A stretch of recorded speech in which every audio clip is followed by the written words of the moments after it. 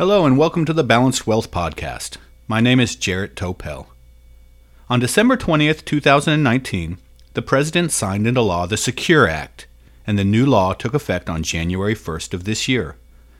Secure stands for Setting Every Community Up for Retirement Enhancement. Again, setting every community up for retirement enhancement. The stated goal of the Secure Act is to help Americans save more for retirement. And in many ways, the new act accomplishes this goal. But, like most things governmental, it's not all good news, and there will likely be some negative ramifications from the new law as well.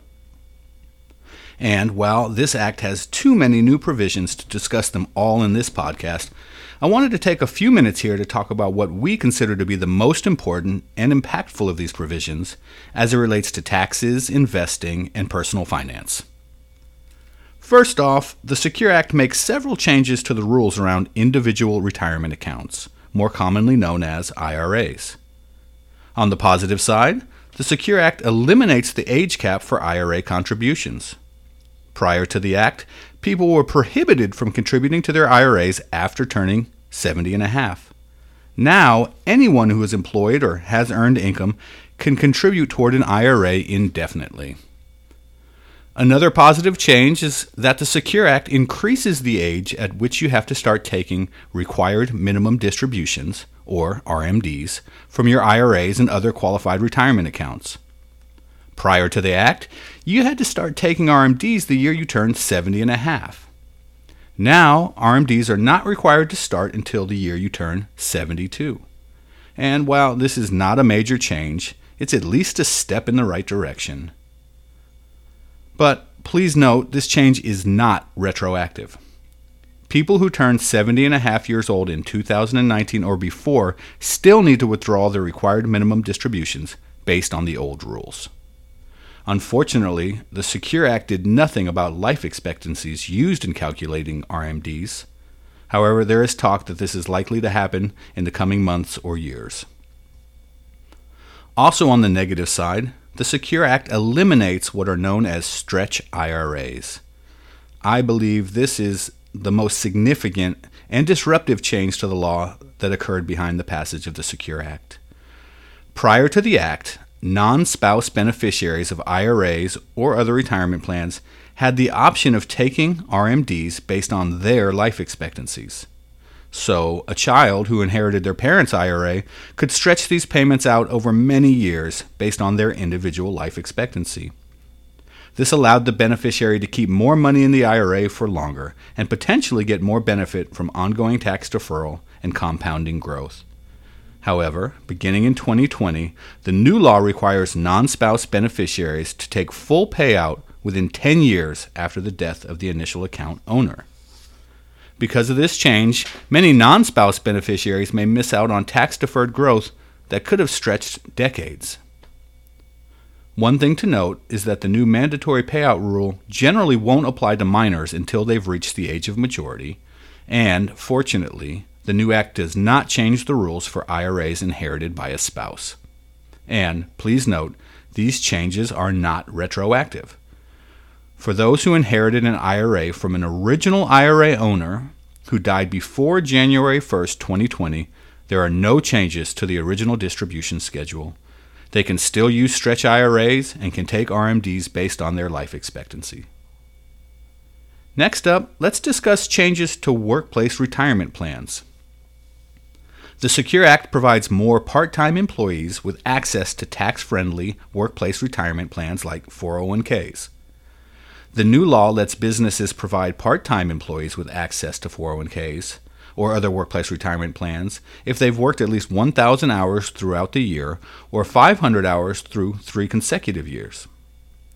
The new law also incentivizes small business to establish retirement plans and set up auto-enrollment for these plans. Small businesses can now claim up to $5,000 in tax credits to cover up to 50% of their startup cost for retirement plans, where before they could claim only $500. And starting in 2021, businesses from different industries can join forces and pool the costs of creating retirement plans under one plan provider. By banding together, these businesses should be able to compete for better and less expensive plans that were previously available to only larger employers. Moving on, let's discuss how the Secure Act allows you to pay off student loan debt with 529 plan money. The new law relaxes restrictions around 529 college savings plans. Students can now withdraw up to $10,000 penalty-free from 529 plans to pay off student loans every year. Prior to the Secure Act, taking a withdrawal from a 529 plan to cover non-qualified expenses would trigger a 10% penalty on the earnings portion, in addition to ordinary income taxes on the distribution itself. The Secure Act expands the meaning of qualified expenses to include student loan payments. The final provision of the Secure Act that I want to mention is around penalty-free withdrawals for child care costs. If you're expecting a child or adopting one, you can now withdraw up to $5,000 penalty-free from qualified plans like 401ks and IRAs to cover the cost of raising your child. This rule applies to your spouse as well, so that's a combined penalty-free withdrawal of up to $10,000 for married couples. You have 1 year from the birth of the child or adoption to take advantage of penalty-free withdrawals. But please keep in mind, you will still owe taxes on the withdrawal itself. You just avoid the penalties for premature withdrawals. Again, these are just a few of the many changes that occurred with the passage of the Secure Act. The stated hope behind the Secure Act is that it will boost and protect retirement savings for millions of Americans. But, as I just discussed, some rules can limit savings potential and increase the tax burden on inheritors of IRAs. As with all things financial, it's best to discuss these rules with your tax consultant and financial advisor before making any significant changes to your financial plan.